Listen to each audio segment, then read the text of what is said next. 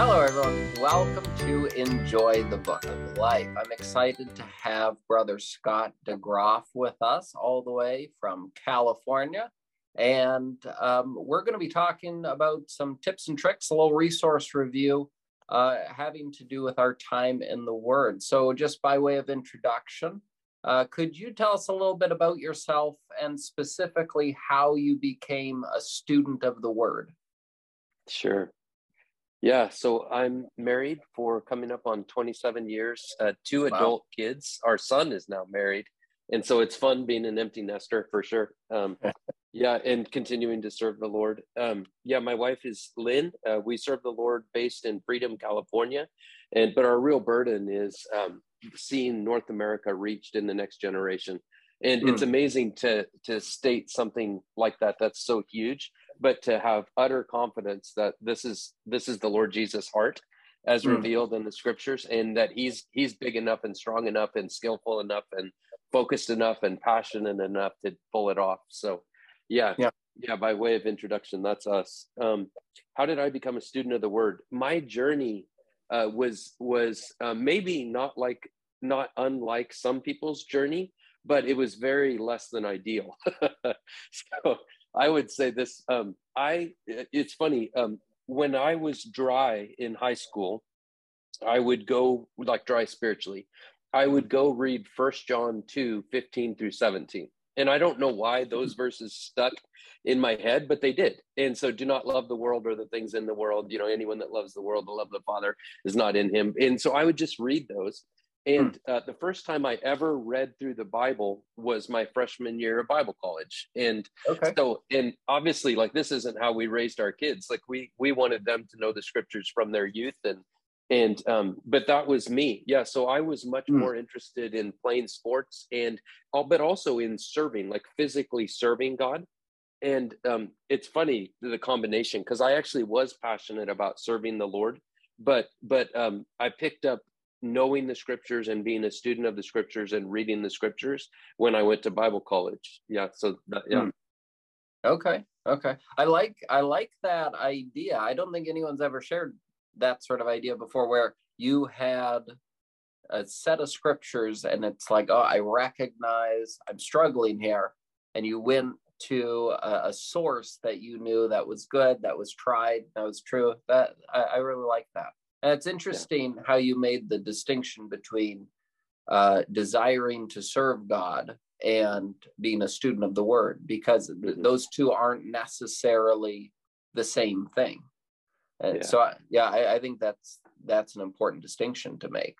And so you said it wasn't until, so growing up, you'd say you would have been passionate about serving the Lord. You were raised in that kind of environment. So I lived like a hypocrite when I was 15 years old for about 2 or 3 months. And the center of my life was American football. But then the Lord, by his grace, the goodness of God, brought me to a place of repentance. And from that point, like this is all like, yet not I, but the grace of God through me. But from that point, like, I never looked back. Yeah, I wholesale repented. First thing I started to do was serve the Lord. And then I fell in love with the Word. I was like a kid in a candy shop when I went to Bible college. It's like they open in prayer before every class. And I was used to a huge high school, secular, like, high school, and used to that environment. And then studying things that was like the words of life. I mean, it was like 4 years of, it's definitely a bubble, but man, I grew like crazy in those times. Yeah. Wow. Good. So what would you say are some practical helps when you go and you spend some time in the Word? What are some practical helps that you've enjoyed in your time in the Word? Yeah, man, that's an amazing question. I love that Jesus Christ is called the Word. And so he's, of course, the living Word. And then we have the written Word. And so the Word is everything. Like, if you just use it inclusively, it's everything. I mean, he's everything. And he reveals himself in the scriptures. So when I was thinking about this question, I thought of a few things. The first one is super simple, but this has made a massive difference in my life. And it's simply having a plan. And still to this day, like, I'm 48, and if I have a plan, I do well. If I don't have a plan, I tend to waffle. And so having a plan for reading through the scriptures, whether it's once a year, 4 chapters a day, twice a year. Sometimes I felt like reading 8 chapters a day is I wasn't getting as much out of it as when I was going a little bit slower. And so there've been times that I've done different things, but having a plan has been huge for me, for sure. And then the second thing is having a purpose. I wasn't trying to make them all rhyme or start with the same letter, but yeah, I picked this up a few years ago, and it's been incredibly helpful. So like, I'll give you the most recent example. I've been brought by the Lord in his huge grace to a couple leadership positions. And I just felt like a little kid. And I was like, I felt actually like Solomon when Solomon was taking over, and he said, like, who am I to lead this people, you know?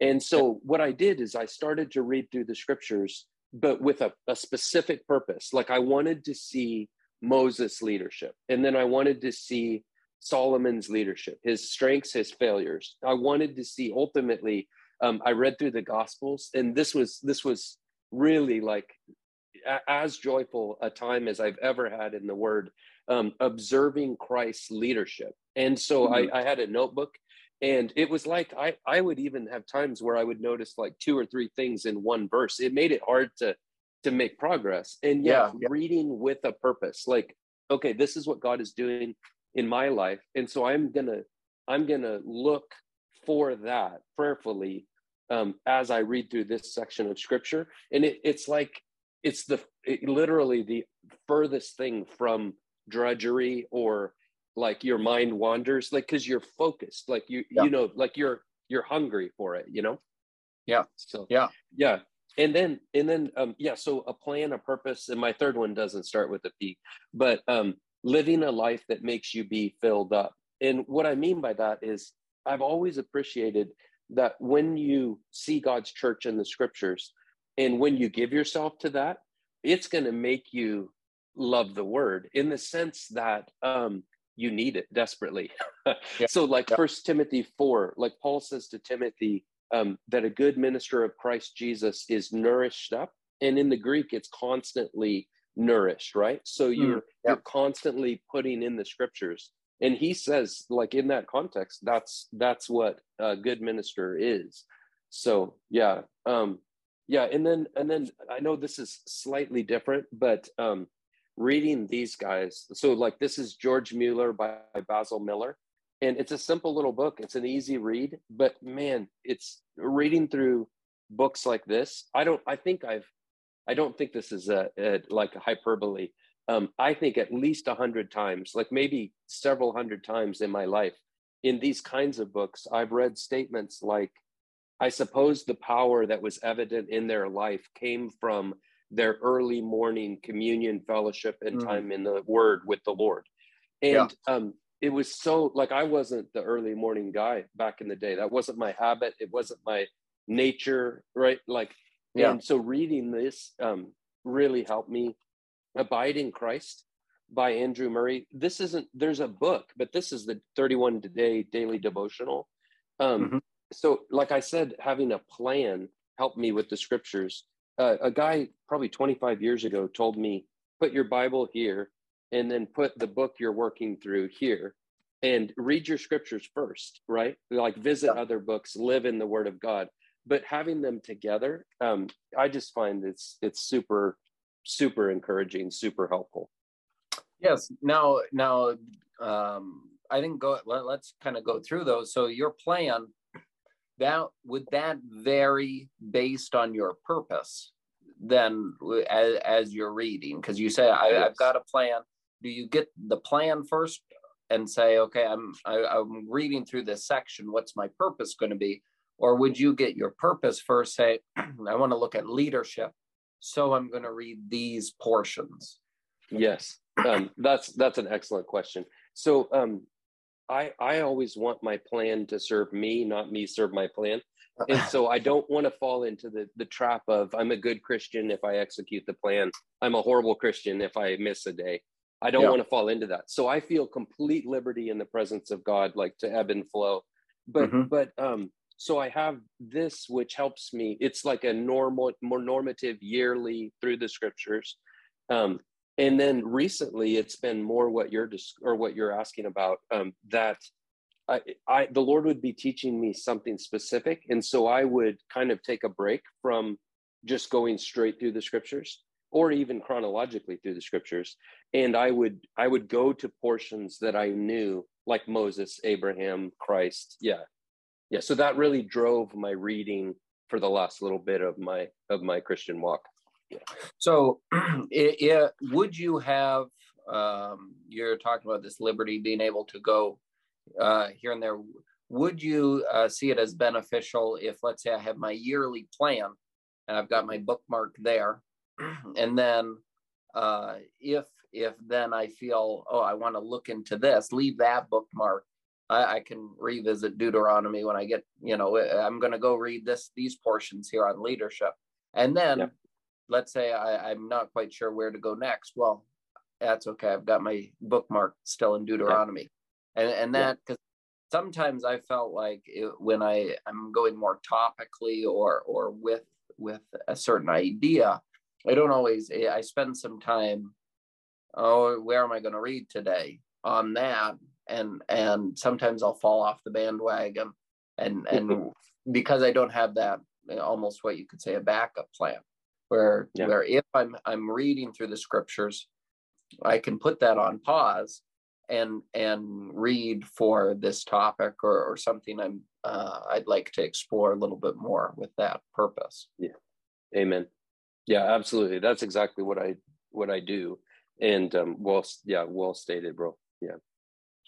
Now, these books that you're going through, could you tell us a little bit about that? Is it something that you go through just by yourself, just whatever you're reading? Do you try to go through these books with other people? How do you get the most out of these other books that you're reading? So I do go through books by myself for sure. One of the most helpful habits of my life, the most helpful of my adult life, has been investing in the Word of God. And then second, in terms of reading, would be reading missionary biographies. And then, like any topic, like, of course, every topic, doctrinal subjects, like, they're all great. So yeah, I've tried a guy told me when I was in my young 20s, we went out for lunch, and he said his encouragement was to always be reading a doctrinal book and to always be reading a missionary biography. And so if you go slow, then that's fine, right? But just always be consuming something. So I started with a doctrinal book, then a missionary biography. Eventually I realized I think I can do both of these at the same time. And so I figured out a way to do my daily reading in the scriptures and then both of those things, which has been a great habit. So that's individual. And then, Sanders in his book on leadership talks about revisiting books. And that's kind of a newer concept to me. I haven't reread a lot of books, but I find myself these days going through books with disciples. And whether it's electronically like this or in person in California, and that's super, super profitable, super helpful. Yeah. Ultimately, you end up knowing it a lot better when you go through it multiple times. So yeah. Right. Yeah. And it's nice when there are certain sections specifically. I think the group of young guys, we're all, I guess I'm getting a little less young, but around my age, we're going through Mere Christianity. And I read it before, revisiting it. But even as I'm going through it, I think this is just my second time reading it through. There are certain portions that I had revisited several times between my first reading years ago and this reading now. And so sometimes that's helpful, just revisiting portions, certain areas that you found very helpful, and having those. I know my great grandfather, he used to read Leonard Sheldrake's A Plan of Renown every year, he said, to keep his heart fresh. So having those books, I think can really be helpful. Yeah. I have a friend that reads Not agape leadership. Brother Indeed, or 70 Years in Christ, R.C. Chapman. Yeah. He reads that every year for the same reason, like to keep his heart humble and tender, and like to check, like, how am I leading? Am I being gracious? Am I being humble? Yeah. Amen. Yeah. Now, going back to so you said your plan is kind of like a through the Bible sort of plan. Now the purpose, and you mentioned leadership, and you kind of had a story as to why that became a focus in your life. Is that typically how you come up with that purpose for your time in the Word? That's excellent question. So that's the most recent one. But before, I've even had, I've even seen needs in the body of Christ that, like, I need to know more about this. And so that's driven, like, what you would look at for a season. Needs in your own Christian walk at times. I think long term, we are so, if we get too far over here and just chase topics, then we'll miss the breadth of Scripture. And so I don't like to just live in the topics. But yeah, it's been driven by different things for sure. Yeah.